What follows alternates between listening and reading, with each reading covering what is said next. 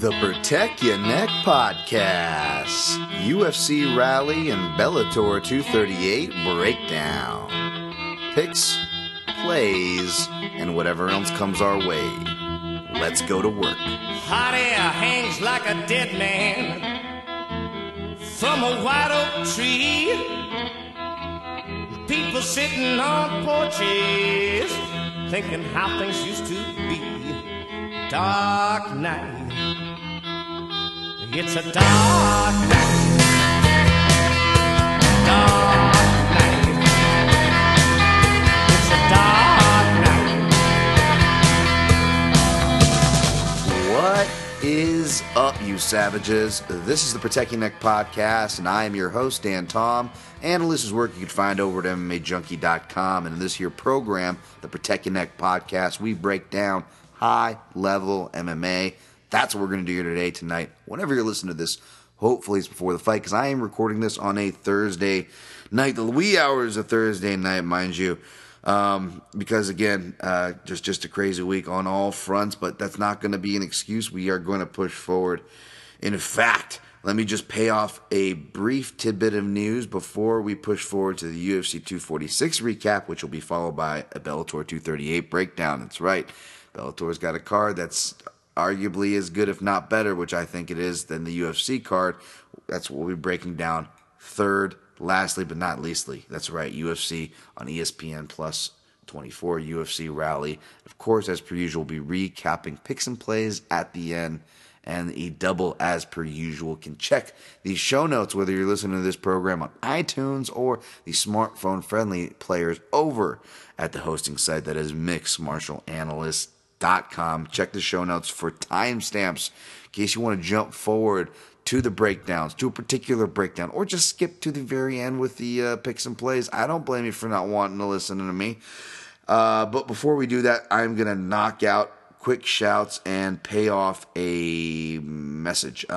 Quick shouts, I guess, first. UFC 246 recap, by the way, it's going to be very quick and more of a pick space. I'm not going to rehash all the story and talking points that all the other shows and all my other colleagues are doing a much better job at than me, and you probably heard enough of anyways. Let's be honest. And let's be honest, my contrarian ass doesn't talk about the Conor McGregor's of the world no more than we have to, especially on a jam-packed show like this. However, when it's a McGregor fight week, a Las Vegas fight week, it's a great excuse to see my media colleagues and friends they are, because, you know, your friend list tends to dwindle when you really dedicate and you don't take any days off, for years on end. Your phone stops ringing, and it's understandable. And next thing you know, these people you see on Twitter become people you call friends. And then if you work in the industry or travel for shows as a fan, you get lucky enough you get to meet these people in real life. It's a fun thing. So shouts to real quick to two members of Junkie Nation, in particular John Rico and Kate Trombley. Different exchanges with them in the last week. I always love them anyways, but just the exchanges I have with them make me love them more, and I wanted to share that here on this program. Also wanted to give a quick shout to last week's guests, if you will, just my friends over at mysportsbooks.com. They're just good people, so I didn't have to mention them, but again, good people, good friends, so I wanted to mention them, so I did. And of course, again, like I just said, media friends, especially Danny Austin, Post Media, the Canadian compadres of many of Canada produces some many good people, and Danny's one of my more favorite of them. He also moves up that list because he snuck me a bottle of mezcal from Jorge Masvidal's media event. That's like the one media event I did want to go to, of course, because I like mezcal and alcohol. It's just terrible. I know, but I'm really bad at going to media events, and I could, it'd be good for my career. Believe me, but it's funny. You can't. That's why I love when people like accuse me of, or just in general, people lump in media as one, but then B will like come at me of all media people for whatever things. Whether it's like, do you even train? Like my Stephen A. Smith tweet, like one person's like, yeah, well, let's see you hit pads. Can you hit pads, bro? Like, okay. Not that it has anything to do with the tweet, but yes, I can hit and hold pads because I was actually criticizing the pad holder. And I was actually criticizing Clint Eastwood more than I was criticizing Stephen A. Smith. But you look at the comments, and it's just vitriol for Stephen A. Smith, which I definitely am not defending. And I usually don't go for low-hanging fruit, but that was just a funny clip. And I couldn't get the Dr. Evil Mini-Me pad holding thing out of my head, for one. And two, even though I understand what he's doing and I know better to get emotional about Stephen A. Smith, just like I'm not going to get emotional about politics. But I just hate from politics to the style of media and sports that's kind of been prevalent and represented in an epitome of ways by Stephen A. Smith, by the inflammatory hot take media takes. And I really hate that part of the job. I hate that part of our space. I hate what it's doing to our space. I hate what it does to our sport. I hate the bleed over into politics and the models and yeah, Stephen A. Smith is a representative of that, and I am not a fan. Sorry, I got kind of sidetracked there, but yeah, people coming at but back to that, media events, I don't know if you can accuse me of of wanting to get my face out there, even when it probably would help me if we're being honest. And the reason why I don't is because there's honestly other people that are way better at getting out there and asking the questions. Shouts to the dude Submission Radio, Dennis and Casper. Met them back at UFC 200 and kept in touch and followed their content since and before then. But man, always good dudes, and I could not suggest you follow their content more. Speaking of other good media people who I always love to see and will also kill it in those press conference spaces. My dude Jim Edwards over there from across the pond. Always great to see him. Of course, Aaron Bronstetter, podcasting, interviews. I mean, this guy's been around for a while, but really just stepped up his game, and happy to call him a friend. Of course, it was great to see Jose Youngs, who's now with MMA Fighting, and Pete C as well over with MMA Fighting. Oscar Willis, who's out here at the Mac Life. It was great to see him. And, of course, the Junkie crew. We had Simon Head from across the pond come out. And Mike Bond, Badge of the Bone. And, of course, the usuals like John, Kenny, Goes. Didn't see George, but I think he was fighting off the cold like everybody's getting. But anyways, special shouts to Ken Hathaway, though. And I know we share a lot of listeners, Roadshow, Junkie Radio, Junkie Nation, etc., etc. So I'm sure you've heard, John put out the Good Vibes single for Old Kenny, and I think I'll just do the same here to our brother in arms over there. Yeah, and then also shout out to New Zealand radio guys, Mark and the Radio Sport Breakfast for having me on to help recap UFC 246, which I promise I'm getting to as I package up this last tease, which I kind of teased, and I already kind of explained on Twitter, but in case you didn't follow me on Twitter at DanTomMMA. Some news about the podcast, and basically I was thinking about closing up shop on the show for a little bit, guys. Not throwing it out, not burning the building down, but just going in an indefinite hiatus. Essentially, kind of not going to rehash into it, but just between the wares. And it sounds so first, which it totally is, like the wares of podcast. But no, I mean, if you want to be consistent and you're doing a podcast that actually requires a shitload of prep, because I don't like to cut corners, and when I do, I'm always forthright with you guys. And I will be today for the things that I didn't do as deep a tape study or as much tape study as I usually would do or would like to do. That alone, plus the fact that I don't have a producer. I do all the background stuff, analytic, SEO, posting, social media. No friends, no co-hosts, no significant other, family member, etc. You name it, right? This is a solo pirate ship here, very solo as it gets, and then plus other life circumstances. Essentially, even though family and those other life circumstances are the most important, no doubt, as they should be for you two folks, when those things come about, whether it's your family members or the things that come around. However, I I beat myself up more than I should when I'm not prepared, especially because I promised you guys, the audience members, a bunch of shit that I've not delivered on for a couple years now. And I'm just sick and tired of having to explain and apologize and make excuses and be late. And it just got to me, man. The progression of the podcast, and it's no one to blame but me, because again, solo pirate ship here. So it wasn't, no one to get angry but inward, as I usually do. Yeah, was really thinking about doing that. And even though I didn't throw it out there, it's like sometimes the universe does work in funny ways for you if you allow it. And yeah, man, just got a lot of nice words and kind words, which is the most important thing first and foremost. However, I do get donations from time to time. That's nothing new, but I got a really stupidly large one. I say stupidly large not because the person's stupid. The person's awesome. I just say stupidly large because I'm trying to be self-deprecating. I hate asking for things because I don't feel like I deserve things. I didn't even like birthday parties as a kid. I was like, why are people sending me? I don't deserve a gathering. Let's just move on with our day. Because I'm wired fucked up like that. But I do want to shout out, I'm not going to give your last name or your message. I'll leave that personally. I don't want to light up your spot. But I will say the first name, Catherine. And your boyfriend, who is also written in, and I've given the shouts on this show before. But Catherine, I got your donation. Thank you very much.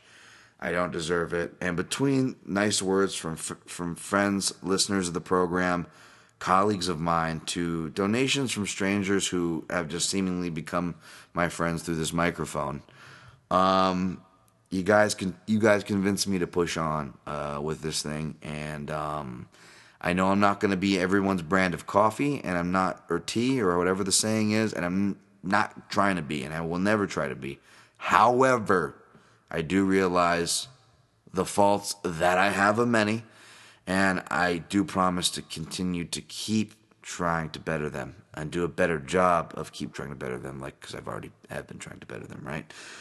For you guys. And also, I only bring up the donations not because it's an awkward roundabout way to plug something I don't plug enough.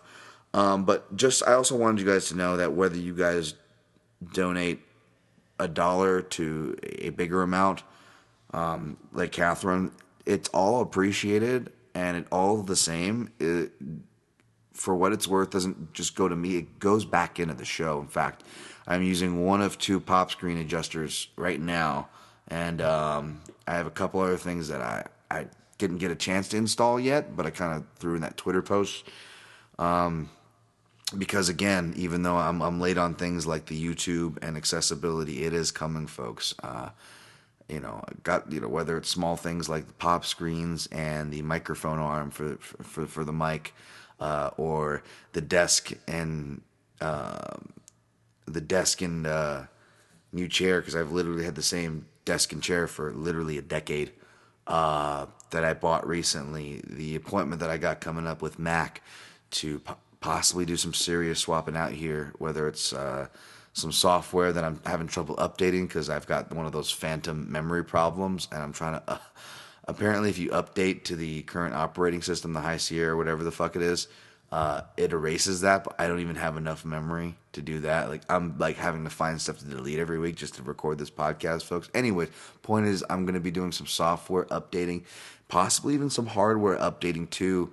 The room is getting cleared out, like I already said. Things are being bought. Things are being put in motion. I'm not abandoning things, and whatever you guys have sent this podcast way, believe me, it's going. There's a lot of things I still got to get, so it's going somewhere. So thank you guys. I've already spent too long than I wanted to. We're going to move on to a quick UFC 246 recap. Again, check the timestamps. We went 5 and 6 in picks. It was awful. Again, I didn't do a great job of tape study last week. Not that it's an excuse, although I'm going to use it as an excuse because I did state it beforehand.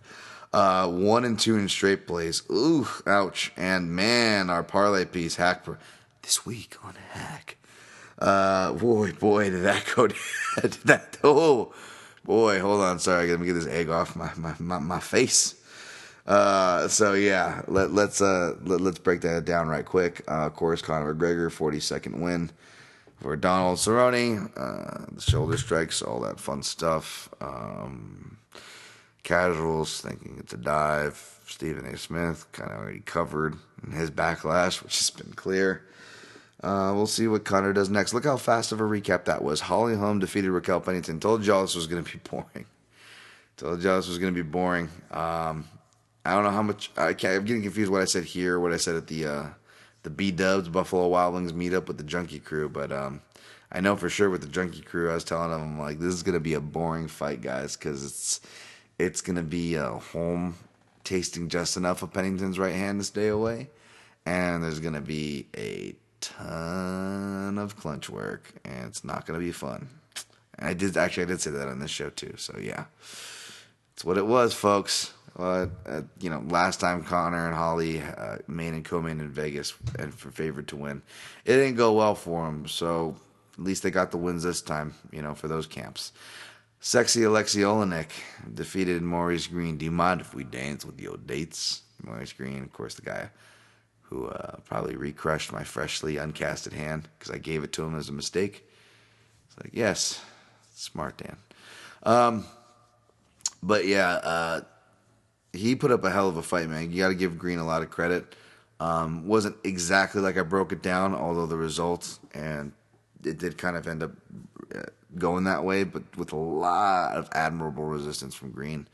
He just... that was always going to be a tough fight for him to win at this experience level. Brian Kelleher defeated Ode Osborne.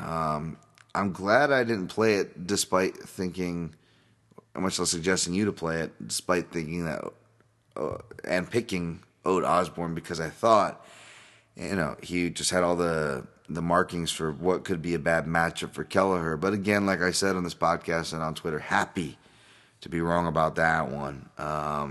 Always got love for Brian Kelleher. Who did I see today? Reminds me of Brian Kelleher. I don't know. My brain's going, guys. It's been a long day, and not sleeping too much with the pup, who is thankfully sleeping right now. So we've got time to podcast.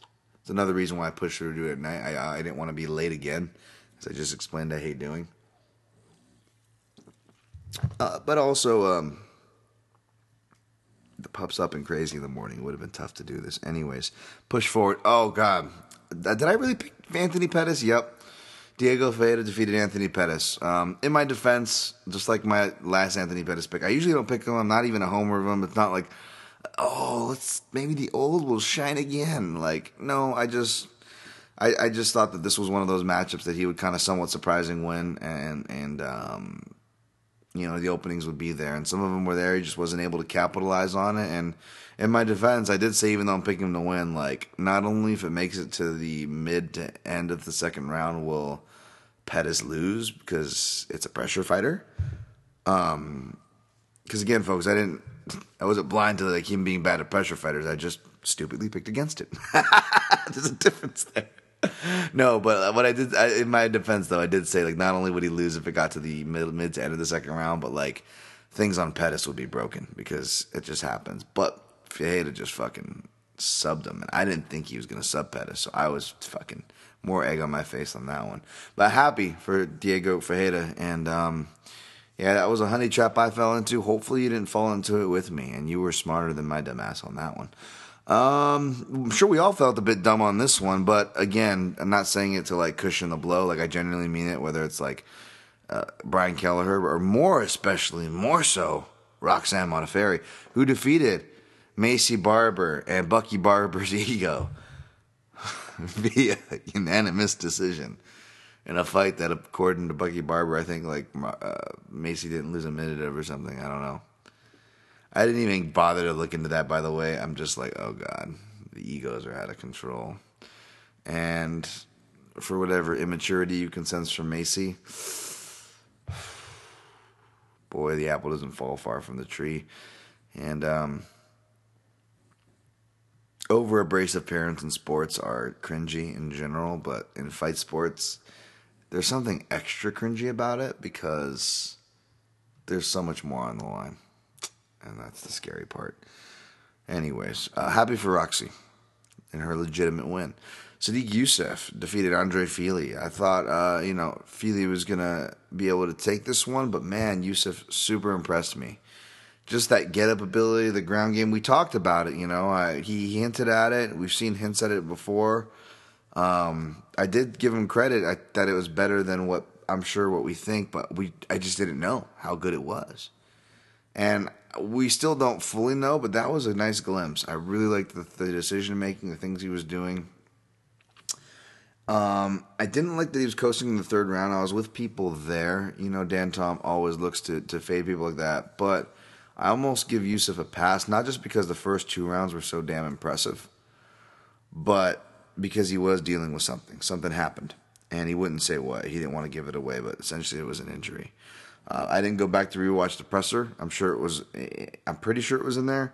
I just got that just from talking to, I think it was John Morgan on Monday when we were shooting our prediction videos, and he said, yeah, he didn't want to give it away, but something happened between round 2 and 3. So, I suggest holding off condemning Yusuf's gas tank, but great performance. Otherwise, Askar Askarov defeated Tim Elliott. My mom was watching that, and she was really happy because she signs fluently. A lot of deaf people in my family, so. Drew Dober, how do you not be happy for Drew Dober, man? That's another guy's like legit happy, even though he sunk my battleship, Hack.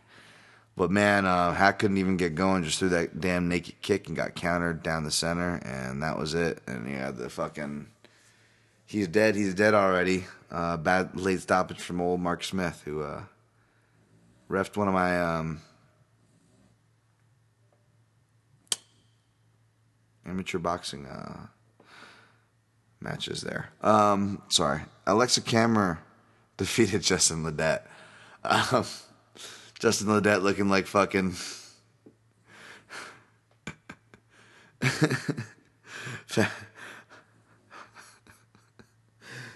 someone's like fat game bred Masvidal. I was gonna say special game bred Masvidal. But speaking of special, fucking Alexa Kammer to me, like, he looks like one of those guys, like in like some 1920s or 1930s mob movie who, like, the crime family brings in the late second, early third act for extra protection. Hey, this is my nephew Giovanni for extra muscle. Hey, I'm here for extra muscle. And you're like, oh, this guy's gonna fucking die. Like, that's who Alexa Kammer looks like. I know that's a really specific characterization, but I like the more to the point one of Smoogie on Twitter who essentially called Alexa Kammer Simple Jack. No, more stupid. But he beat Justin Ledet. And Sabina Mazo, shouts to Kings MMA, John Rico and the crew over there. Sabina Mazo pulled this one out. Like I said, she was going to have advantages in the clinch and at distance. And man, when she really figures and matures, she's going to be fucking tearing people up in that fucking clinch. However, JJ Aldridge did show what she could offer in boxing range, but ended up siding with Mazo in a tight fight. And congrats if you got that dog money. All right. What time is it? 23. Let's go on to Bellator 238, shall we? Less edits, the better. I think I can push forward. Excuse me. As I pull it up, it's going down in Inglewood.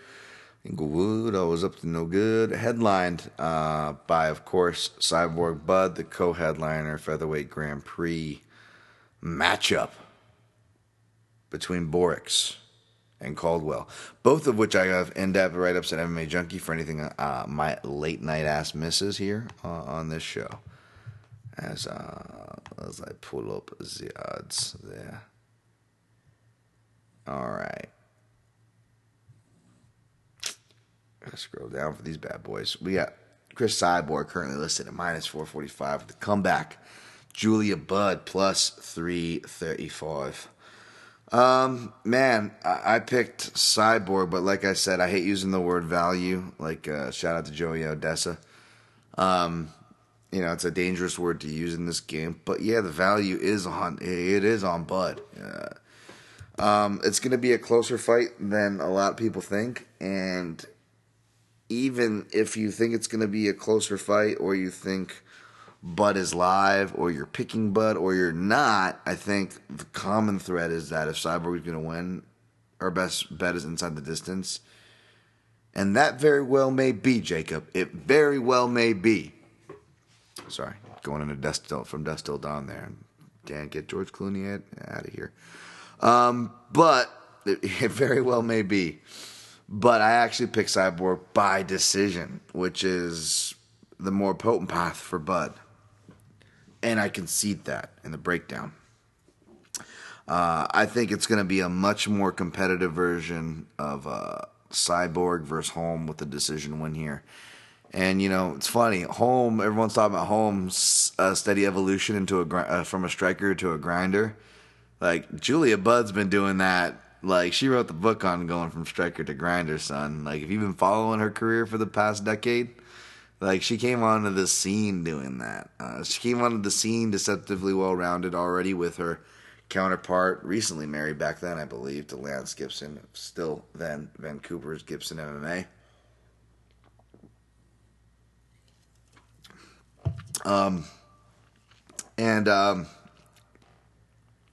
Yeah, so between that and then, getting knocked out by Amanda Nunes, she really quickly became, she suffered a kind of a, just like Holm was the, beats the star in Rousey. Well, who was the star before that? Carano. Well, who was the only person to beat Carano in Muay Thai? Well, that was Bud. Of course, it was much lesser profile and she reaped much less benefits, but I'm just saying the parallels there. And then what happens? After the big win, they get an even bigger memorable knockout loss, right? Or whether you want to count the choking out Miesha Tate gave her, or the knockout to her own head kick that Amanda Nunes did, right? Whereas Bud, she gets, of course, knocked out by future GOAT, Amanda Nunes, who in that fight, it's great because you hear Mauro Ronaldo. This is back in, Strikeforce Challengers.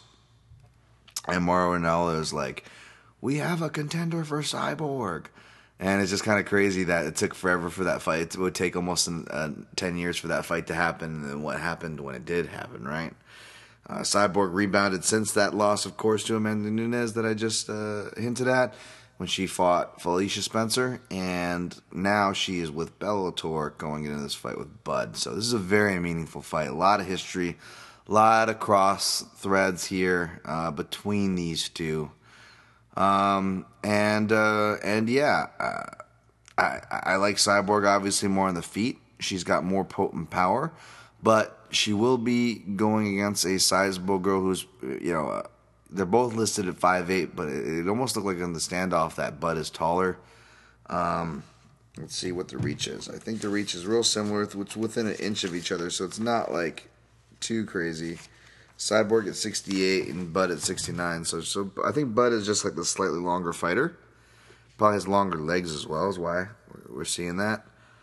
But she mainly targets the legs and body and is a bit more low output of a striker. So I'm not sure how it's going to stack up against the more aggressively layered counter-punching of Cyborg and her body kicks as well. I have a feeling they're going to be clinching up and they're going to exchange body knees. Both girls seem to take knees pretty well. I think Bud can take knees really well. I just feel like Cyborg is better at delivering them, whether her back's to the cage or she's the one pushing to the cage. It feels like she hits them just as hard, which is, even a rarity amongst males,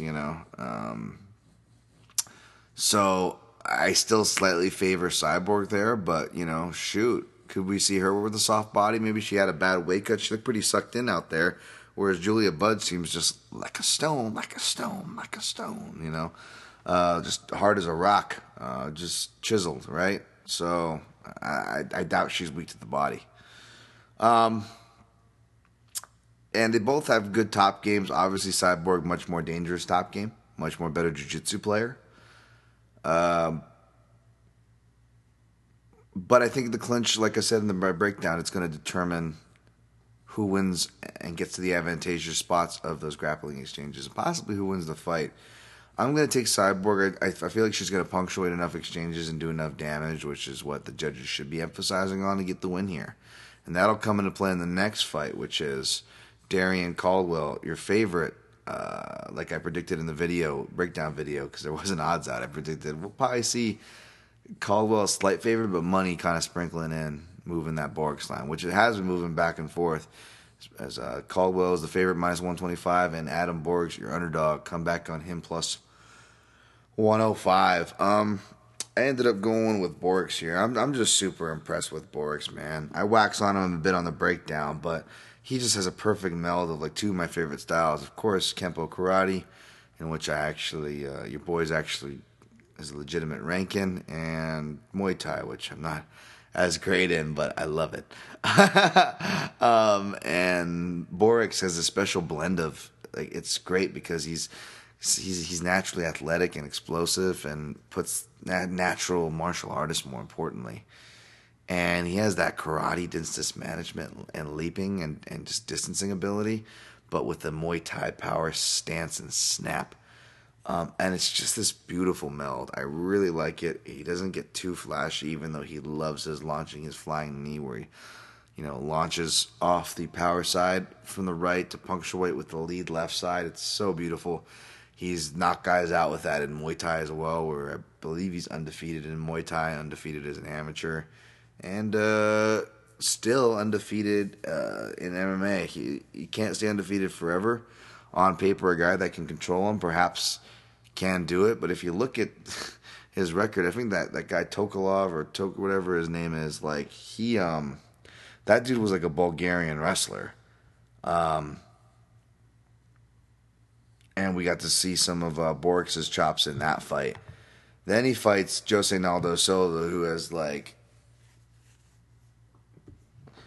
that was it. Yeah, Teodor Nikolov, who is like the best record that he faces thus far. Bulgarian wrestler, I believe, and of course gets him with a flying knee.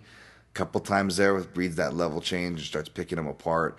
Then faces a dude with ridiculous experience over him, Jose Naldo Silva. I don't know if Jose Naldo Silva was a Brazilian Jiu-Jitsu black belt. I'm just stereotyping Brazilians there, even though he really likes to strike. But either way, he was a much more experienced guy, and was the one, I believe, going for takedowns, and he probably edged to like 2 rounds. I think he might have cut Borix. Beat him 2 rounds, even got, I believe, maybe even some better of the ground fighting. Like everything that probably should have discouraged Borix en route to that like prospect, that veteran lesson, that vet lesson, the prospect loss. Like it would have been totally okay. But no, he comes back out and he gets in on him in a scramble where he really comes to life, and why I'm picking him here. And gets Jose Naldo Silva's back. And a little detail I wrote down here that I love what he does is Borix, like, it's dangerous. Like, when you go for the choke before the hook's in, it can pay off, but it can still be dangerous for basic fundamental reasons. So Borix actually locks the choking arm as he's still whipping around to the back. He doesn't have his hooks in. He's still actually whipping around to the back. But in order to secure that arm that is sneakily under the neck, and it probably got under the neck because A, it's a chaos of a scramble, and B, he's not in position to choke, so why would Jose Naldo Silva defend that grip? And of course he is eventually going to get on to what Borix is doing, and knowing that, what Borix does before Jose Naldo Silva gets on to him, that the choke is coming, is as soon as that choking arm slides through, he locks it in. He doesn't lock it in with his arm like you traditionally do because, again, he's not in position yet. So what does he do? He puts his head to his head. And he does this a lot for rides, too, which is little details that tell me Borix is much better wrestling and really and better grappling than probably meets the eye for most people.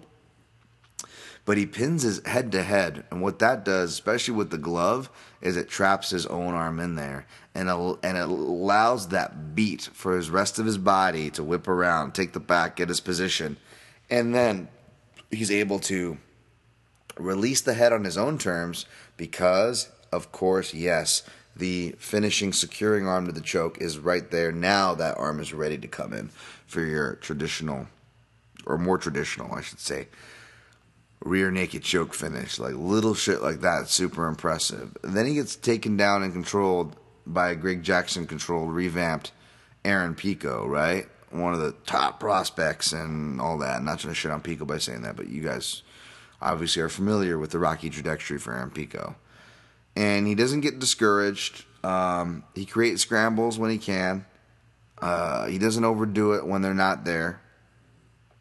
And he's patient in those cases. And, of course, when he gets back to his feet, it pays off and hits another flying knee. Because, again, flying knees and knees in general have been just destroying takedown artists, from Jose Aldo, Chad Mendes, like I said in my article, since UFC 142, whenever that was, all the way till, Adam Borks and Jorge Masvidal and all these other knees, So, after that, of course, faces Pat Curran, becomes the first person to finish Pat Curran. Sure, it seems somewhat anticlimactic and almost ignominious at a certain point, but Pat Curran did not protest it. He was hurt. And that was super impressive, because I felt like, you had all the wrestlers that he's passing those tests, and of course Darren Caldwell is going to be a complete different wrestling test. Darren Caldwell, one of the best wrestlers, the best wrestler in Bellator, one of the best wrestlers really ever, credential-wise. I mean, even, quote-unquote world class and world stage wrestlers, will tell you nothing's harder than winning a national title. And Caldwell did that. So he's so that makes him automatically one of the best in mine and many. Credential-wise, of course. Everybody adapts differently, which is why I'm taking Borks at this stage. From wrestlers to defensively sound guys that don't give a lot, it doesn't seem to faze him. And like I say in the breakdown, you could make an argument that, like, each guy, Borks and Caldwell, are like the antithesis to one another stylistically, right? Control guy for Borks, like we just explained, although he's kind of passed these micro tests on the way here. And on the flip side, a guy who is dangerous in all phases and can create scrambles and doesn't seem to get tired. And is big for the weight class, for a guy who, albeit is still probably big for the weight class, technically coming up from bantamweight, which is Caldwell. Although he'll still have a longer reach. But again, 5'10 to 5'11. Borks is 5'11. Borks, I think, bigger, stronger than leads on. And he works with big, strong wrestlers from Usman, Michael Chandler, Logan Storley. And you could tell it's really rubbing off, especially when this guy's forced to scramble. More specifically, he's like from flying knees, rear naked chokes, to front chokes like guillotines. Those are all primarily Adam Borks' ways of finishing MMA fights. And what's the common thread with all those? All those were roughly opened off of takedown shots. Again, flying knee, intercepting the takedown, catching a guillotine or front choke off a takedown shot, or sprawling on a takedown shot, catching, missing the choke, but you're able to spin around to the back and scramble to the back and take their back. All of these, so in other words, Adam Borks is not only a finisher, a multi-layered finisher, not only a multi-layered finisher, but his specialty and strong points all seem to be predicated around someone shooting in on him. So I don't like that for Darren Caldwell. Even if Darren Caldwell is able to find success, unless he's able to hurt Borks early, I got Borks taking over late in the third, finding his back for a rear naked. Darren Caldwell gives a lot in these scrambles. It's fun to watch, but he can be caught speeding. He's still going through a camp change. I don't know how that's going. I didn't like what I saw from his last performances as far as pacing progressions or fight IQ progressions. Like, in fact, it felt like he took a step back in both those departments. And kind of the theory that I talk about in the video and the breakdown, I've talked about it more so here on this podcast, so you guys already know. And I use the example of the Darren Wynn versus Darren Stewart. Like, you could be a high-level wrestler, even at a high-level camp, but unless you develop good striking or really good ground and pound and submissions and ability to keep it within that realm to be able to exercise those options, you will be figured out and taxed as you get to the higher levels, especially today. You can't go back too far to use examples. This is something that's been trending over the last decade, and I think we're really going to see flushed out in this next one, folks, which is the encyclopedia, the index is really deep, and you don't have to be an outlier like George St. Pierre to understand wrestling or know how to wrestle for MMA anymore. Mid to lower tier guys like the Darren Stewarts of the world are showing to have efficacy to their get-up games that's going to make the offensive pursuer work arguably harder than the person getting up. Which brings to the point or the question of diminishing returns. And I think we're going to see, or at least this matchup will force that issue of possible diminishing returns. And I'm going to bet that it does, especially in a 5-round affair. I don't like this matchup for Caldwell. I like it less in a 5-round affair. That being said, if it was a 3-round affair, I guess I suppose it wouldn't matter because I'm still picking Borix by a round 3 submission. I actually played Borix too, just through a 0.75 unit on him straight. Again, I play small folks, so don't jump off a cliff with me. But that's what I did play, and I'll probably sprinkle on Bud too, just because out of value, even though the pick is Cyborg there. So I really like those matchups. So I will try and spend a lot of time on the next ones. We got Sergio Pettis minus 270 and Alfred Kazakayan. I'm gonna be honest. I did not look at this Kazakayan kid. Although I have his profile pulled up here. It looks like he's primarily faced, guys with winning records, although he's lost against a lot of those winning records. So there are prospects like O'Malley, Ricardo Ramos, Juan Archuleta. And who are the good guys he beat? I don't recognize any of these names. That's not good. Oh, Chris Beal. Oh.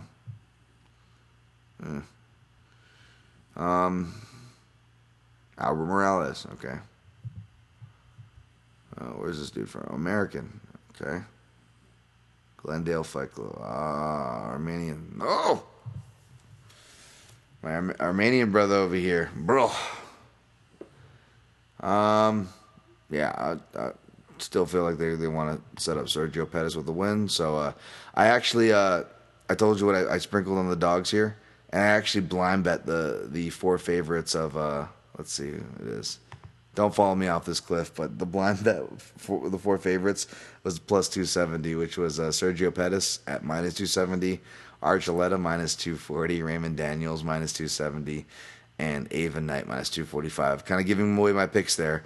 I love Henry Corrales. I wouldn't mind being wrong if he's the parlay buster.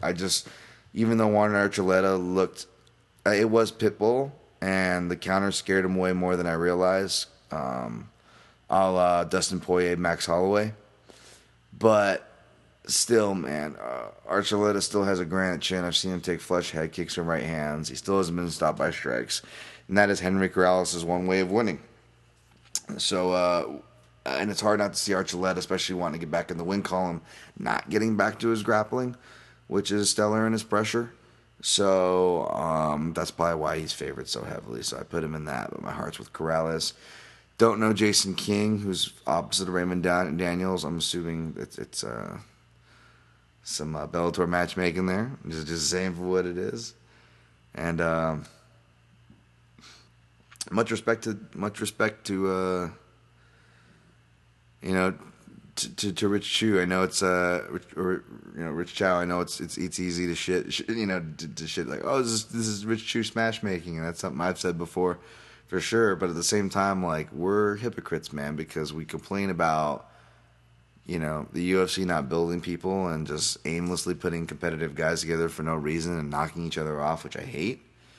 And we complain that we don't get enough building or this or that and yada yada. So, damned if you do, damned if you don't. And don't know Emily Gettys, who's opposite of Ava Knight. Just quickly over the card. That was just it for odds, but you got Aaron Pico making his return against Daniel Carey, who I believe is the guy who beat Gaston Bolanos. Yep, by technical submission, guillotine choke. Lost some other fights. It's funny, man, and I don't want to shit on these guys, but like as I'm praising Bellator for creating their own prospects, right? Which they have. I didn't realize that. They also have their own They have their own community of jobbers. I'm like, oh, what the heck? Oh, this guy's clearly brought in to lose 9-5, and I'm like, these all happened in Bellator. I've never heard of this guy. So they even have These guys that are just hanging out in the prelims, just racking up wins and losses to upon deaf ears. It's fucking great. Oh, it's fucking great. You got AJ Azagarm against Adele Atamini. Should be interesting. See if AJ Azagarm can get a sub, but I'll be rooting for Adele. Obviously, it's hard not to root for that guy and his story. Of course, I want to say Iraqi, but he was saved by the military and the Marines, and it was a movie-like story. It's just a great story. So that's interesting. Don't know J.J. Wilson or Navarro. Don't know David Pacheco or Miguel Neto. Anthony Taylor, that has been around the Bellator scene. It's kind of like what I was just saying. Against Chris Avila. Probably want Chris Avila to win there, I'm guessing. Curtis Melender.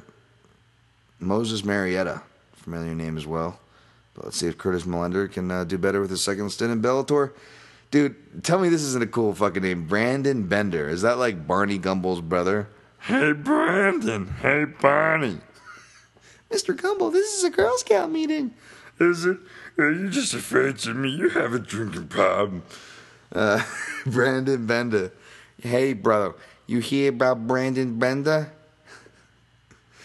Yeah, so Bellator's got some good stuff this weekend. All right.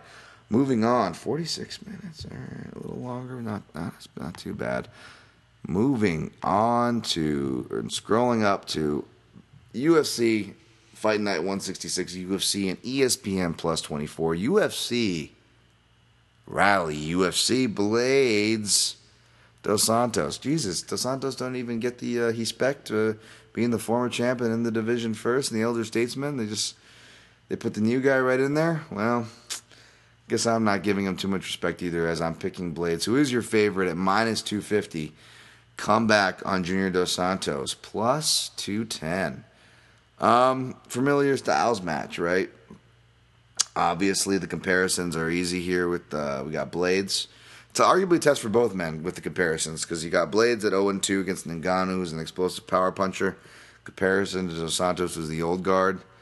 His last loss to Blades looks awful lot like Dos Santos' win over Cain Velasquez, who would be the comparison for Blades. However, Dos Santos would, in matches that went over a minute, would lose despite still being in his prime. And no USADA era. It would still lose convincingly. Dominantly for 10 rounds to the wrestling threat. That being said, especially in the third fight, the second fight, Cain scored more takedowns.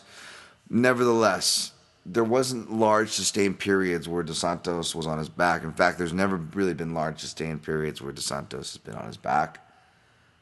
Because he's very hard to take down, and when you do take him down, he's very cat-like to scramble back up and pop back up. So Cain was having this. He'd still use wrestling pressure to win, but it was more keyword pressure and against the fence with clinching, striking, and the in-between phases. So we're going to have to. I suspect we're going to get a good look at Curtis Blades' in-between phases, especially early on when Dos Santos is difficult to take down. However, if Dos Santos doesn't, make hay with his punches, which he could totally. This is heavyweight MMA, and again, because of the styles match, what we've seen. Like, he could totally knock out Blades, and could we really be that surprised? Like, no.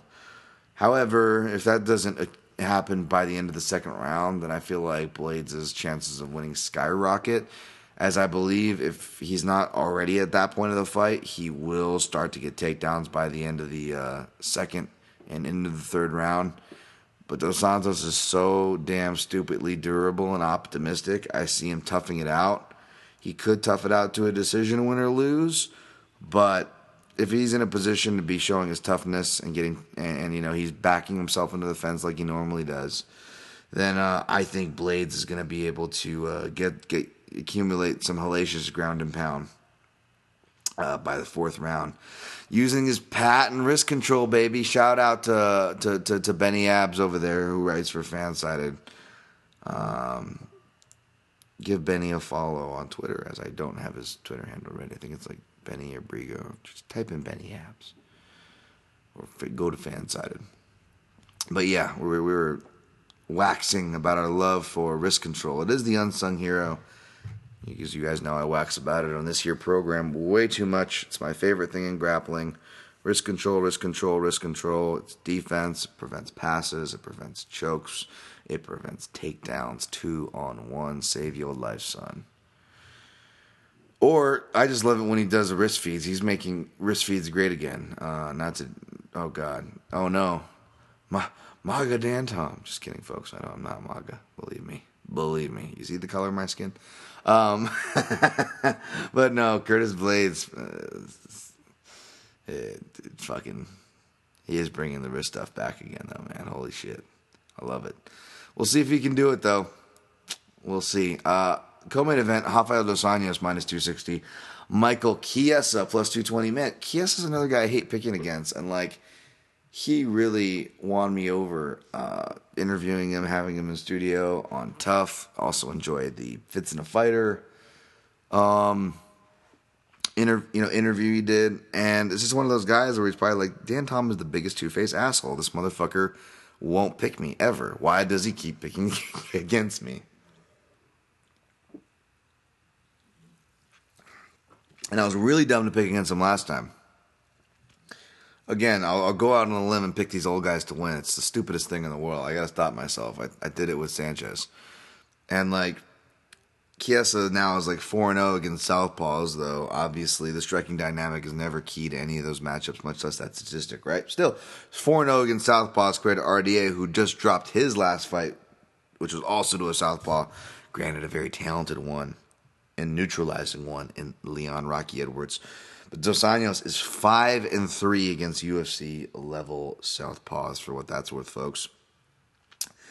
Doesn't matter. It's obvious that RDA should have the striking edge. Although I still am curious, man. Chiesa's still a growing fighter. Although I don't see him having the edge here, I am curious to see if he has any new tools. He knows it's a serious matchup. He knows it's the hardest matchup. He's not selling RDA short. So I'm curious to see what he has in mind to bring to the table. And, oh God, I was listening to Unfiltered, which I'll quote something that was funny here.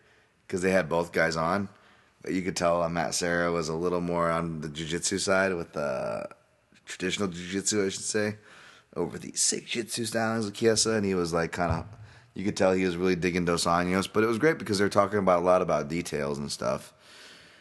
And, about jiu-jitsu details, and I really liked how RDA sounded confident, and he even said, he's like, don't be surprised if I get a submission here. He really likes grappling against taller guys, and I get that, especially with his power pressure style, and he likes things like head and arm chokes, and stuff like that. Against taller guys, if you know the leverage points and you understand them, you just beat him to the leverage points. You kind of cut off those those limbs and leave them in extended, long guys.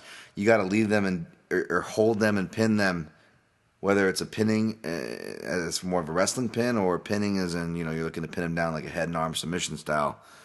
You have to kind of, tourniquet off their limbs, right?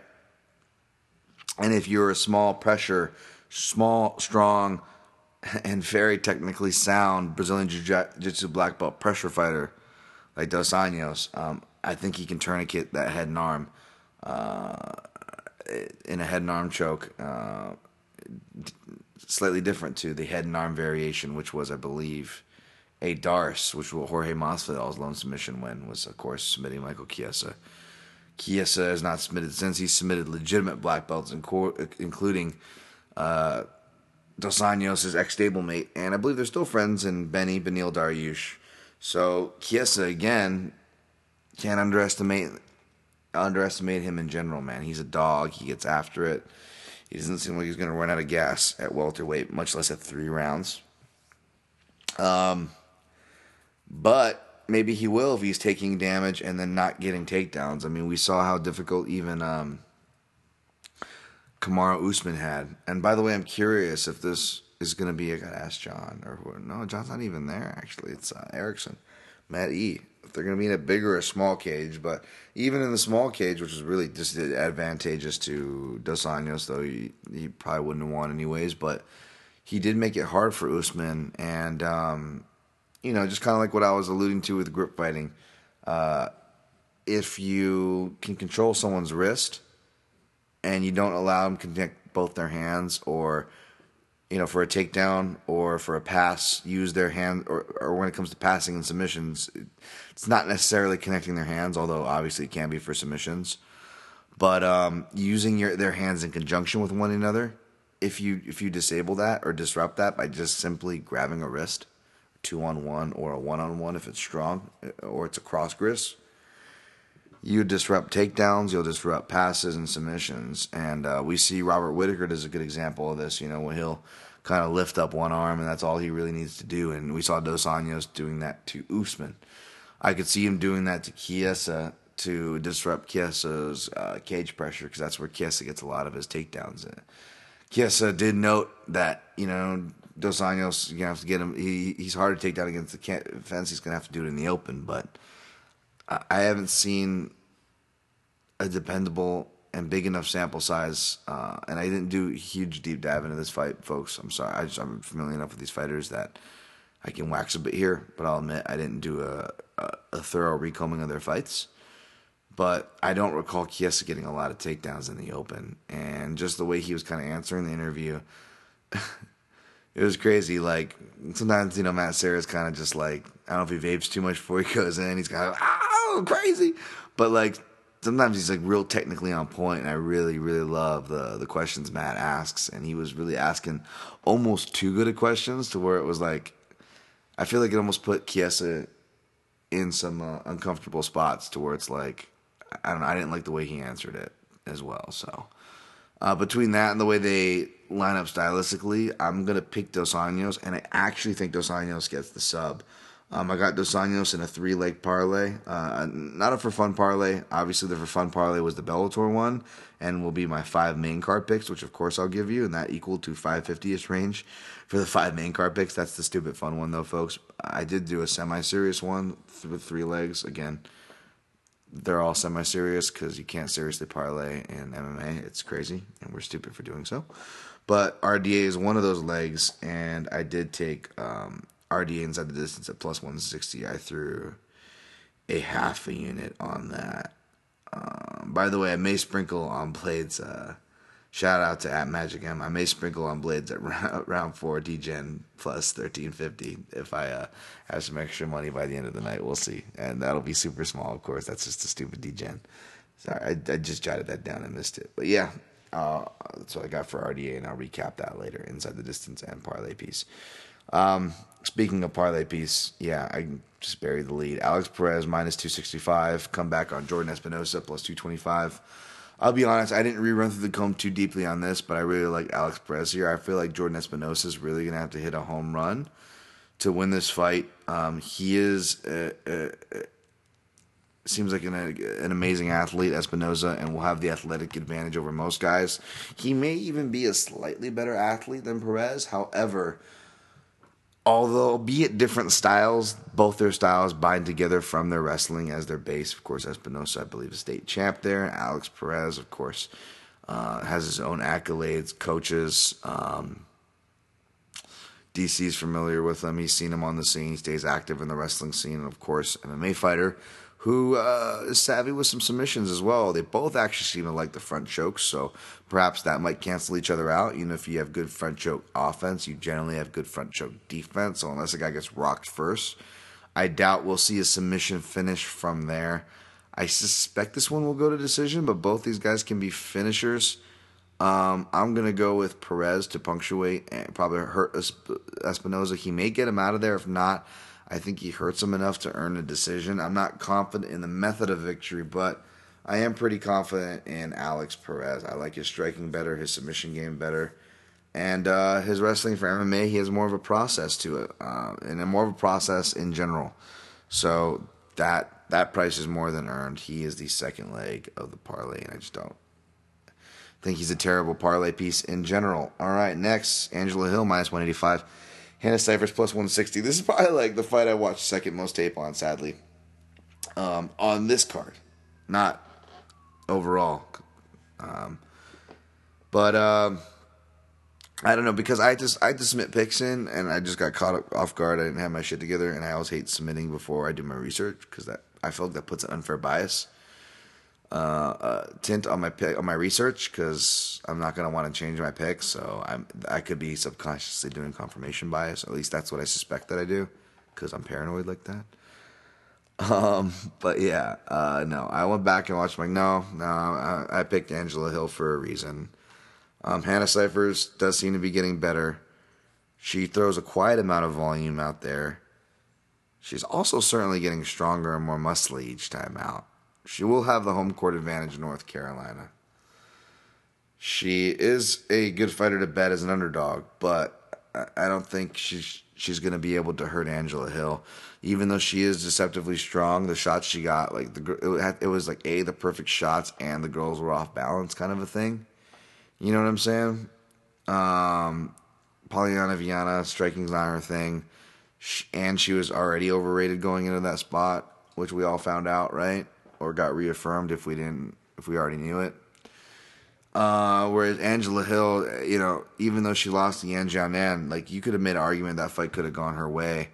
And she didn't get discouraged with the hard shots she was getting. She was able to hit Yan, which, granted, Yan quietly has been rocked a bit in her fights, which is something to watch for. And I'm a fan of Yan. But Angie's just been putting so much together from her counter rights, where she stops and plants and throws with her right. I think her knees to the body are going to have play. And most specifically, I think her elbows are going to have plenty of play all day against Hannah Cyphers.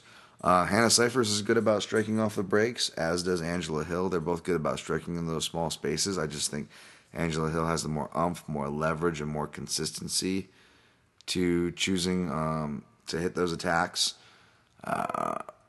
They're both improving their ground game, but Cyphers, I don't know if her takedown game is going to be enough to get Hill down, and if it is, I don't think it's going to be enough to get things done. Hill can still create scrambles. I really liked Hill's, what was it? I'm going to write it. She had like a corner lock variation against Yan Xiaonan.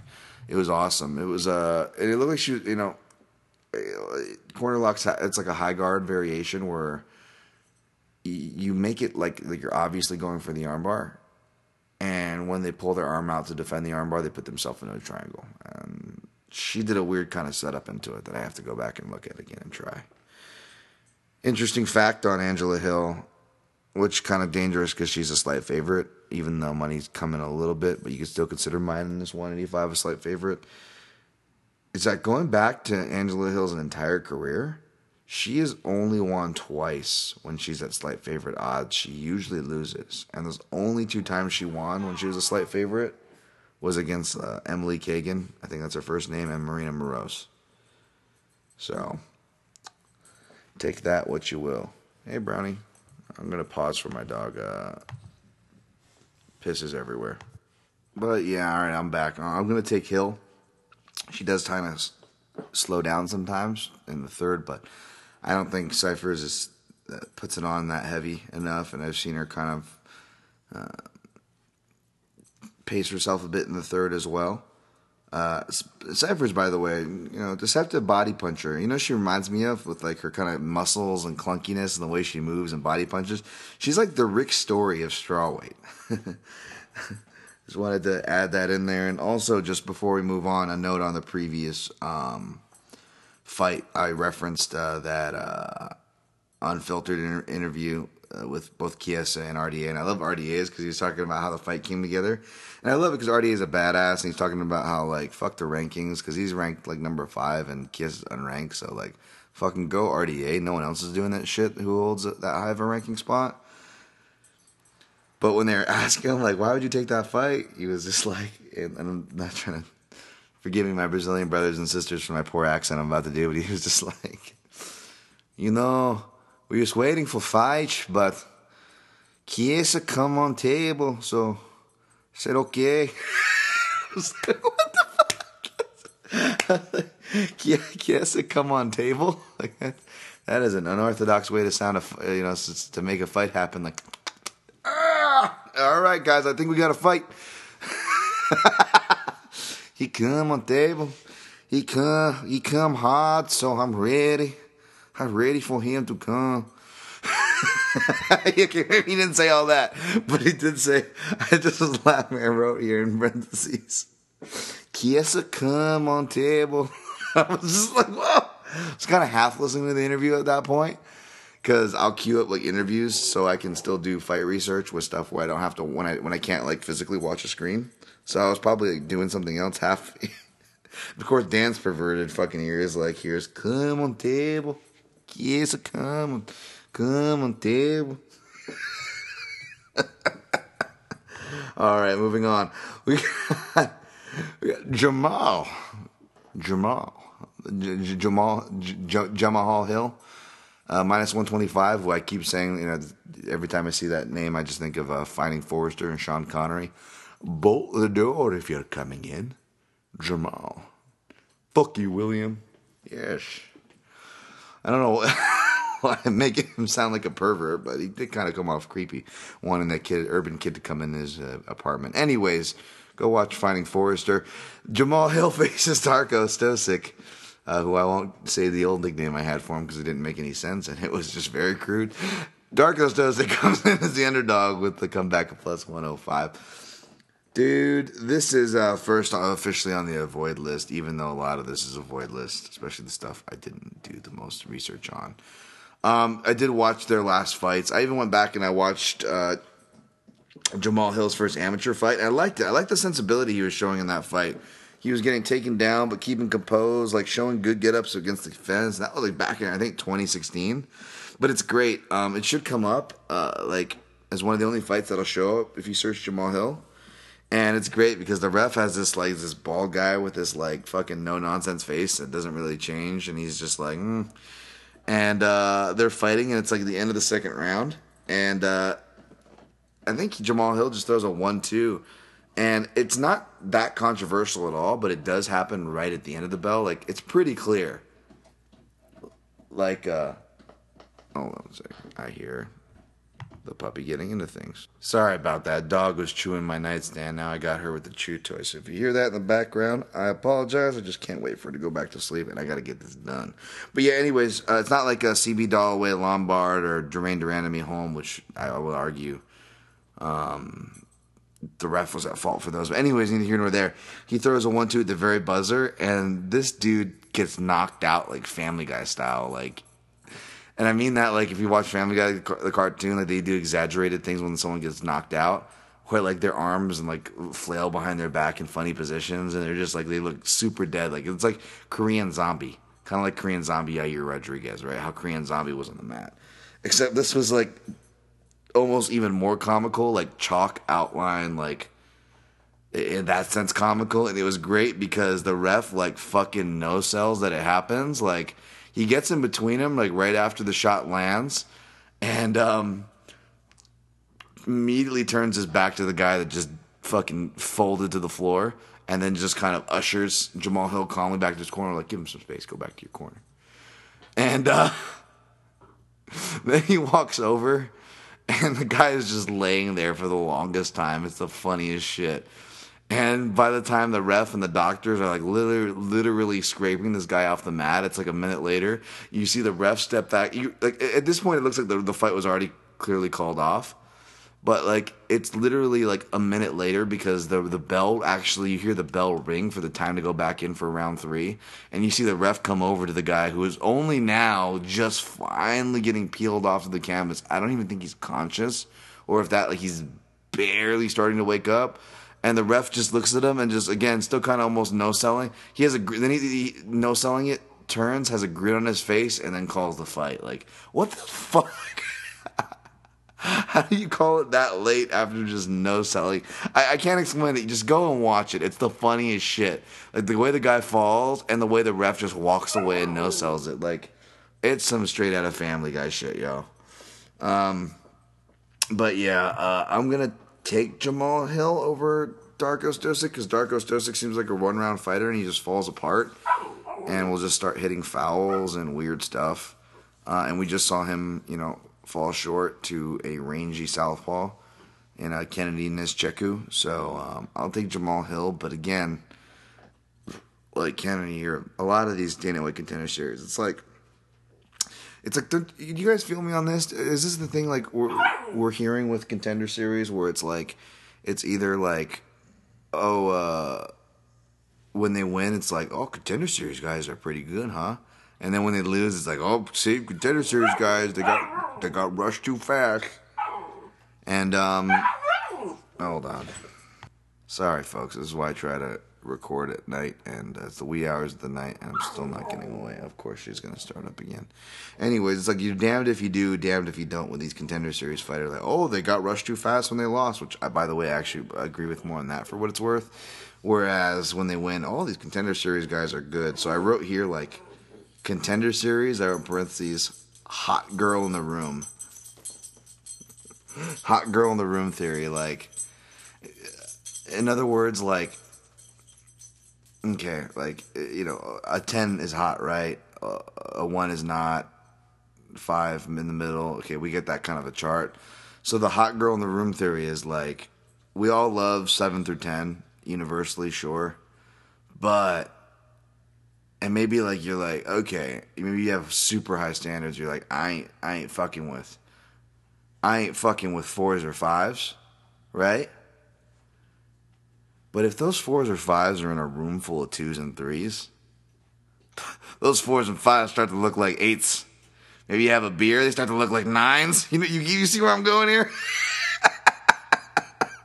So I feel like these Contender Series fighters, it's like the hot girl in the room theory. And I think like our sample size and perspectives, for many reasons, are all fucked up. So keep that in mind. Let me know what you think of that analogy, because I think it's pretty fucking true. I also wrote Fight Pass stills, which I tweeted earlier, as far as like Junior Dos Santos. It looked like he was literally getting rape choked by Francis Ngannou. Like, I couldn't think of a way to make a prison rape joke without like getting myself in trouble and losing even more followers. And then it also reminded me of the scene, like, that still that I tweeted out where like it looks like Dos Santos is trying to run away and Ngannou's like running from behind him and choking him from behind, and just it looks very rapey. But like it also reminded that scene where Shooter McGavin from Happy Gilmore is running with whilst trying to put the Masters jacket on, and then you see the angry mob running after him, and then they do the cutaway zoom to that mob, and you see the big construction worker that used to be Happy Gilmore's boss, that big giant guy. Hey, that belongs to Mr. Gilmore. That guy. And then I wrote, which I forgot to mention with the Macy Barber. I didn't like that she stole the mic. Even though she said nice things to Roxy, that wasn't her moment. And it was very Tito Ortiz-like. Like, Tito used to always do that shit, and it was so annoying. He would steal the moments at press conferences, questions that weren't his. I think, like, him and Forrest, when they had their second fight or whatever it was, like, he ended up, like, stealing the post-fight mic, like, similar to how Macy did. I'm like, Jesus. And I bring that up because I'm pretty sure, I think Brendan Schaub's probably a good contender, but, like, if MMA had a Shooter McGavin, like, it's got to be Tito Ortiz, right? I just may. What do you say? How about we eat some hay? Down by the bay? So, I don't know. Shooter McGavin, is that Tito Ortiz? Let me know your bet as we push on here. I rambled so long that the odds expired. Yeah, but I'm taking Jamal Hill. I'm going to go ahead and say there's a finish because I think he's going to poke at Stosic. Stosic's going to fire back and either open himself up getting finished or try even harder and gas himself out even harder for rounds 2 and 3 and not make it to the end this time like he did in his last 2 outings. All right, next fight. I think that solves up the main card, though. So if you were to like to, like parlay like those. Sorry, as I'm looking away, making sure my dog doesn't piss in. She's laying down. All right, yeah, that's that covers the main card. Let's go to the prelims. This one's on the avoid list, second official on the avoid list. One, because I added absolutely no footage on it. There's no reason to, and with that being said, I still can confidently say that there's also no reason why Bevon Lewis should be minus 440, even to, I believe, his short notice replacement again, Dequan Townsend, who didn't he like pop for cocaine recently? So I don't even know. But all I do know is I can't trust Bevan Lewis even in a full camp in a fight that he's supposed to win. Hence why I've picked against him before and been right. I will pick him here, but there ain't no way I'm touching that at this price. This is a voidless city anyways. Next fight, Arnold Allen minus 260. Nick Lentz comeback on Nick Lentz plus 220. You know, I've been real hard on Nick Lentz, listeners of this program.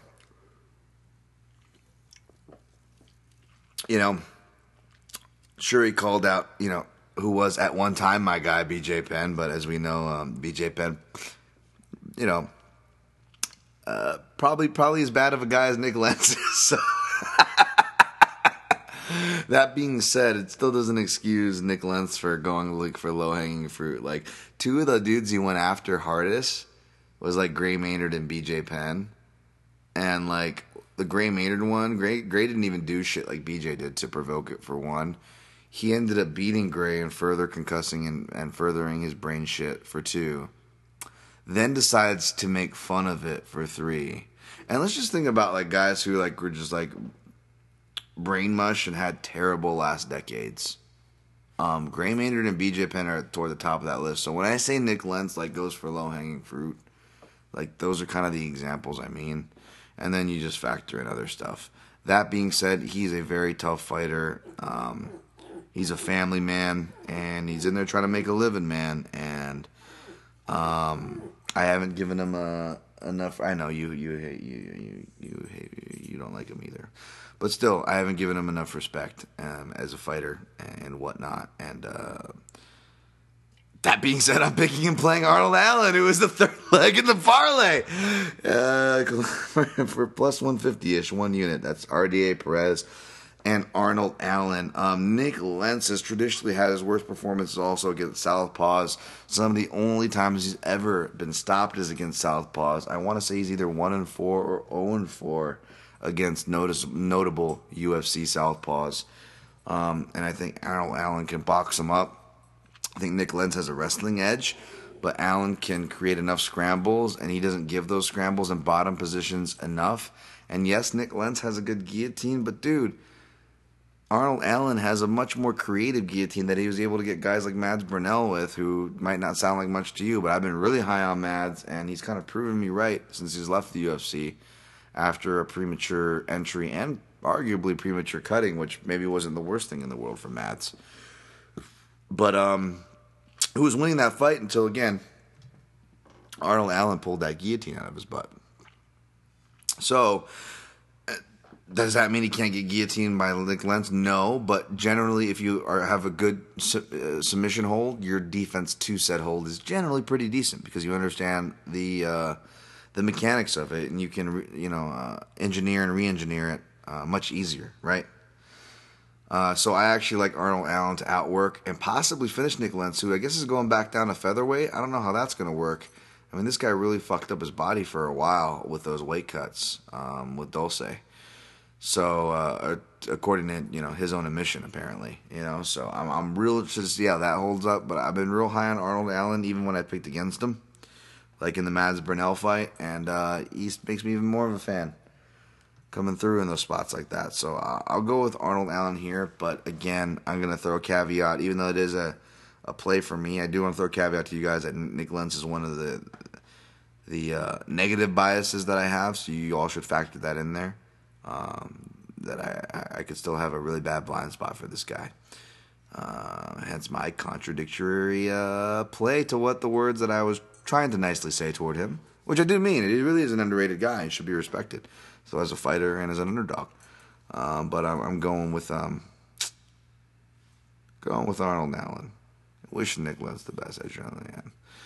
As we know, as Cowboy and Connor taught us, folks, there's no such thing as good guy versus bad guy in the sport. They're all bad guys. Spoiler alert for the most part.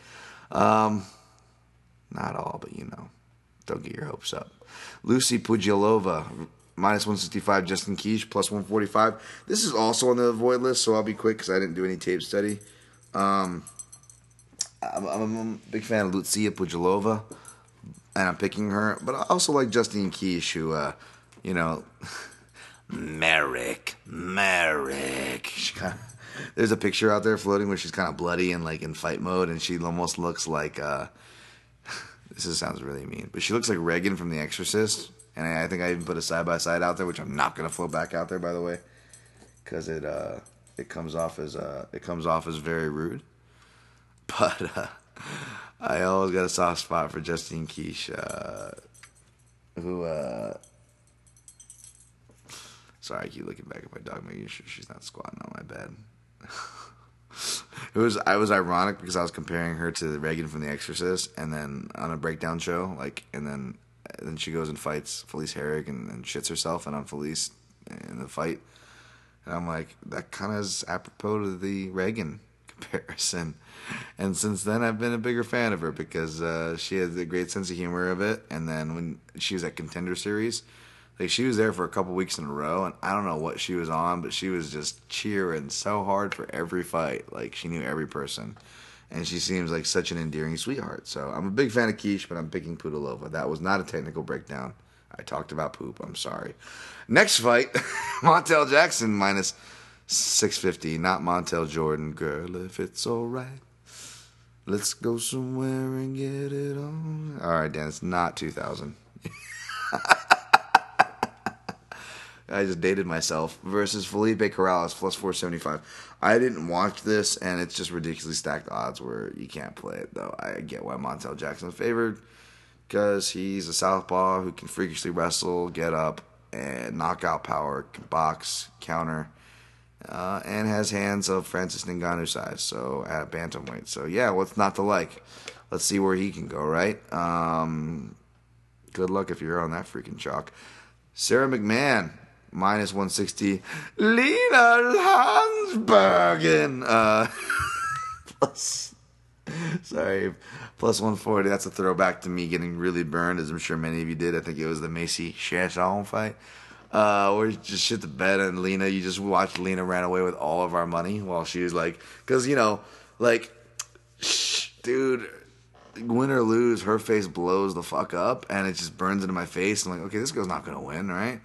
Like, she's probably just gonna lose here, and then you're just watching her like run away with your money with her bloody, busted up face, going Lena Landsbergen, and that could happen here for sure, folks. Especially Sarah McMahon, who can throw fights away. Let's just say it. She could throw fights away for whatever reason you want to speculate that is. The fights that she's dominating. That being said, outside of cardio and outlasting the beating, which Lena Landsbergen could totally do, I don't see her having a big submission threat, hence the 0 submissions, I believe, or even like the power really to stop McMahon. So, I mean, McMahon really would have to give it away in a quite different way than she has before. So I'm going to side with Sarah McMahon, but I'm not super confident, nor will I be playing it because I don't want to see my money get run away by. Okay, you get what I'm saying. All right. Next fight is also on the avoids list, though I'll be honest, I may take a shot if a certain gentleman goes to an underdog who was originally favored, which is Brett Johns, who was originally favored, got turned to an underdog, and now money kind of coming back in on Johns because maybe people like myself agree that even though it's not a confident pick, I think he should be favored. Not by a lot, but I didn't disagree terribly with the opening line. Tony Gravely, of course, the opposite of this current pick him at minus 110. This just seems like a fight that people want to play because it's not old guy versus young guy, but it is kind of hot. Again, hot girl theory. It's the hot girl on the scene. Yeah, so it's a hottie off the Contender Series. Ooh, it's a hottie off the Contenders. How's he gonna do? Tony Gravely. So I think people are gonna want to bet this fight, which is clearly they do. And I like Gravely, man. I gave him an A, I believe. It was really impressive. Very athletic, a lot of power. If he's closed up his submission holes, it's going to be doing really well. And, how many holes does he really have? I mean, he's really only lost to quality dudes for the most part. If I do say so myself, I'll pull it up here. Gravely.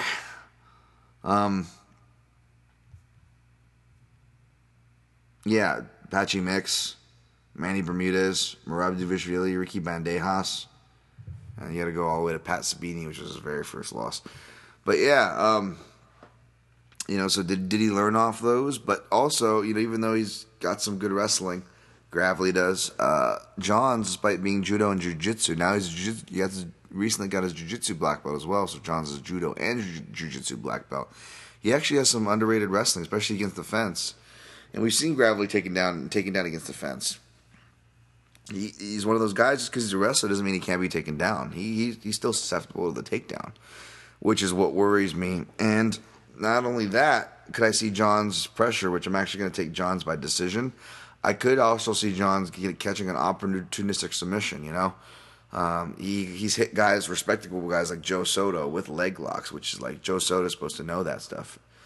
But Brett Johns was still able to hit him with it. I just think he ran into really tough matchups on two guys who I see coming for the title in Pedro Munoz and Aljo Sterling. You know what I'm saying? Like, those are his only two losses ever? Okay. He's had a lot of time off. I don't know why. Which probably was a good thing, though, because he took a lot of damage, especially in that last loss to Pedro Munoz. Pedro Munoz. Munoz. I don't know why I say it like Bisping, but yeah, it took a lot of damage to that, so maybe it was a good thing. He's still young. He's not as athletic or as strong as Gravely, I'm guessing, but I've seen both these guys in person, and Johns is the bigger man. He's deceptively big. He doesn't look strong or imposing, but he is deceptively big for bantamweight. Taller, in more of the tall sense. And, he's no pushover either. He's got a ton of heart. Looks like he's been working on his striking.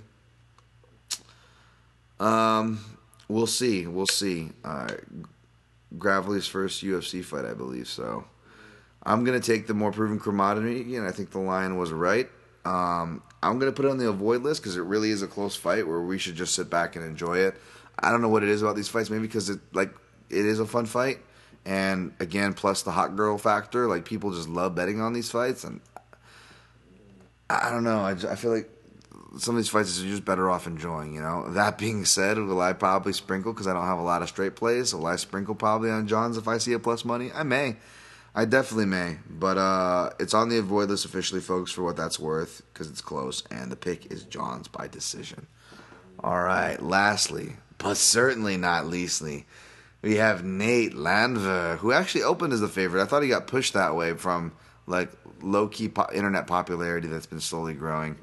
Whether it's guys like, shouts to Lord Honky Humongous on Twitter, good follow, putting out clips. Or, if I don't say so, guys like myself and Junkie Radio, who have been covering Nate Landwehr since he went to M1 and started upsetting these fools. Who was low-key, and I've always said this, been one of my favorite interviews, because I had no idea, who the fuck is Nate Landwehr, Nate the Train? And I'm like, this guy's fucking awesome, because his personality bleeds through. You even go watch, his promos are hilarious. The first fight I watched of his, which is a great fight to go rewatch, and I went back to rewatch it, which was Kozelnik 1, Victor Kozelnik 1. And I totally forgotten the promo. It was great. They did this promo, and it's like, and it's actually, I'm sorry, I'm not trying to make fun of my Russian brothers and sisters, but it's doing the subtitles, and it's like, he's loud, strange guy, typical American. And I'm just like, this is great. It shows Landwehr, who is amongst Nate Landwehr, man. I mean, he's amongst the southern invasion, and I mean that in all the best of ways from my southern brother, my hospital, loving southern brothers and sisters down there. And then he's amongst this wave of these crazy cat fighters though, again, what's his name? Lobo, Jason Knight, Bryce Mitchell. Now you got Nate Landwehr, who's my favorite of the bunch. Real high on this guy. It's a tough matchup in Herbert Burns, which we'll get to in a second, but I love the build-up, Kozelnik saying stuff in Russian, strange guy. And, I forget, and it's this whole thing, and they translate it, and then it just goes to Nate Landwehr, who's just sitting there with his big, obnoxious yellow Ray-Bans, and he just goes, "Fuck you, Victor." It's just great. Oh, it was great. Nate the Train. Oh, yo. He's fucking, it's fucking great. Comes out to, there's no easier way out, there's no shortcut home. And then that intro that he comes out to, like, shouts to Rocky 4. Like, who comes out to that song? Like, I always gave Gustafson props because he came out with a training montage, which is, like, low-key my favorite workout song from the Rocky series. And I'm like, cool, everyone comes out to fucking, you know, speaking of JDS or Matt Serra, right? Like, everyone comes out to the Rocky theme, right? Like, no, come out to the other ones. Like, would love someone to come out to Hearts on Fire. But no, he comes out to, and I hope he does it, and I hope they show it because it's on ESPN+, but he came out to No Easy Way Out. Can't remember who the singer is, but some fucking random 80s shit. But I ended up putting it on, like, YouTube, and YouTube will, like, you know, send you down a rabbit hole, right, of, like, Rocky stuff. And I was watching, like, they went to the training scenes, training montage to Hearts on Fire. Kind of like, it's almost back to back even in the movie. And I'm noticing, I'm like, damn, I'm like, for one, in the No Easy Way Out one, when he's, like, thinking about Apollo, he's cruising around in the Lambo. And I love it because it's got that 80s style where, like, the lights pop up in the front, like, they turn on, like eyes opening up, like eyelids. And his license plate was Southpaw, Sothpaw. I didn't recognize that. But what I also didn't realize is that everyone talks about Rocky IV, like, going to fight the Russians. And that makes sense because back to Nate Landwehr, like, he mopped up Russians, went undefeated in M1, won and defended titles. And if you defend, as he said, excellent interview, by the way. Go subscribe to The Score MMA. Excellent interview as per usual with James Lynch interviews. Landwehr was explaining you need 2 title defenses before you go over to the UFC. And anyway, so Rocky, everyone's like, oh, Rocky, you going over to Russia. But we don't talk about Rocky IV. Everyone talks about going over to Russia. Like, dude, Rocky didn't have any sparring partners for that camp. Like, what the fuck, yo? I know I'm thinking way too seriously about it. Like, you know, he didn't fight Burt Ward or anything. You know what I'm saying? Like, who the hell was he sparring with? Like, that's the most impressive part about the Drago win. Is Rocky didn't even have training. But Dan, what are we breaking down here? I thought we were breaking down Raleigh, not Rocky IV. I'm sorry, guys. It's late. I've been drinking Cokes all night. I just finished my last one. Thank God. I need to stop fucking buying these things. God damn it. But man, no, I'm a big fan of Landwehr. And it's tough. Again, this is another matchup. You could argue each guy is the antithesis for the other, you know? Who's going to take out Landwehr? Maybe it is a submission guy. Although I think it could be a guy with devastating right hand because Landwehr does get hit with some right hands, although he does like himself to counter.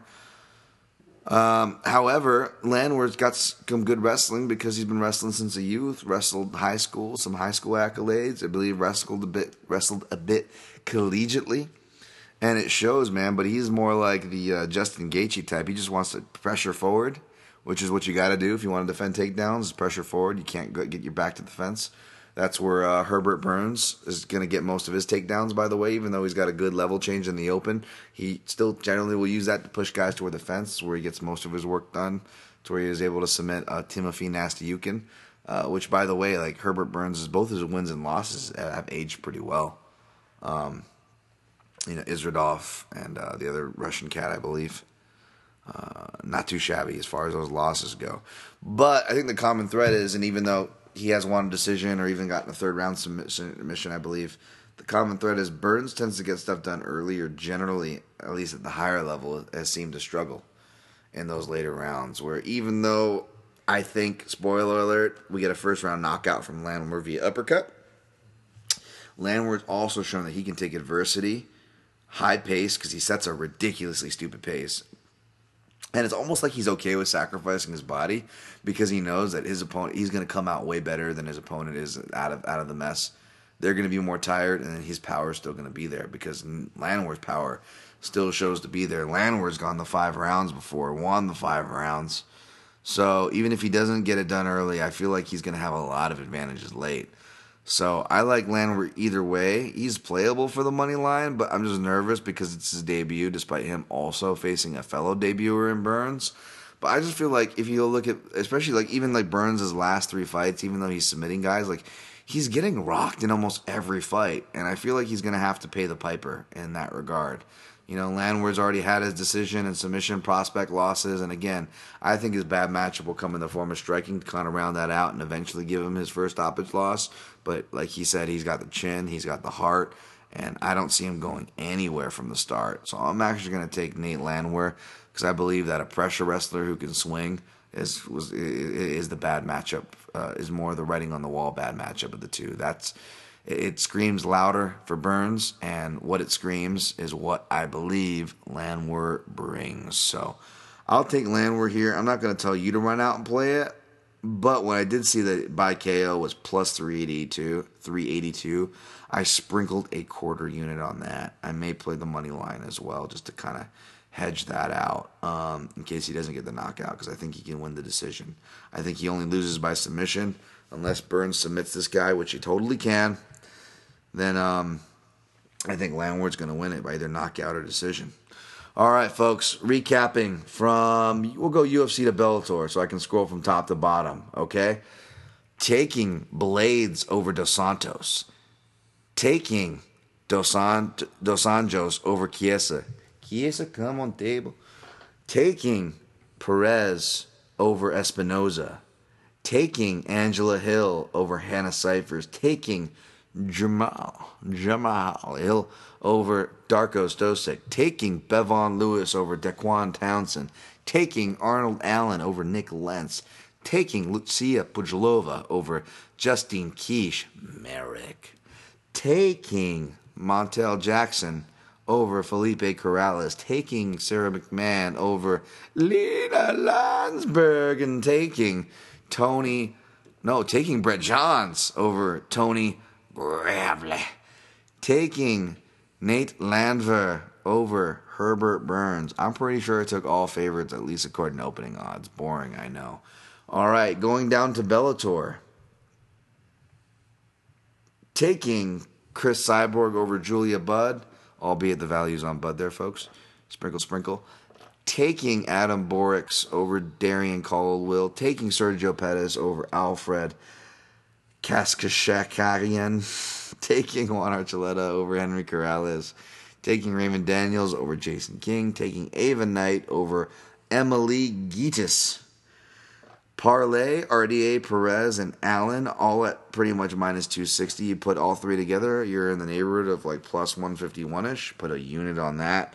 Parlayed for the Bellator faves on the main card outside of the top two fights for plus 270. Parlayed my 5 favorites main card picks for the UFC card for in the neighborhood of a plus 550, which is kind of ridiculous. Straight plays, took Borix at plus 105, put 0.75 units on him. Perhaps a sprinkle on Bud, perhaps even a sprinkle on an avoidless, which would be a no-no if Johns goes to an underdog.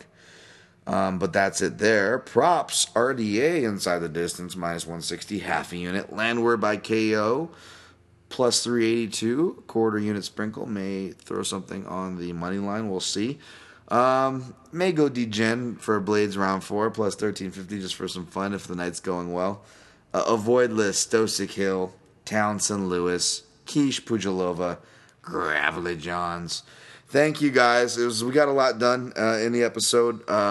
Again, go to mixedmartialanalyst.com for the Onnit click-throughs if you're into Onnit. PayPal donation. Again, everything goes back to the podcast. I hate plugging that, but thank you guys. Thank you for the kind words and everything else in between. If you don't even have to really donate, folks. The best thing you can do is share or give a shout to the podcast. It does more than you know. It helps so much. Or what's also free is 5-star ratings and reviews on iTunes. It helps very, very much. So thank you, folks. We'll be back next week. I'll either touch base with you guys or I'll do a top 5. Again, I may be swapping out some hardware, so I'm still debating on whether or not I want to book a top 5 for next week, but they are coming. I already started that thread. Join that thread. It's not too late on my Twitter, at DanTomMMA. Suggest your top 5s there. We are bringing more in 2020. No excuses. Appreciate you. Good luck on your picks and plays this weekend. And always protect your nuts.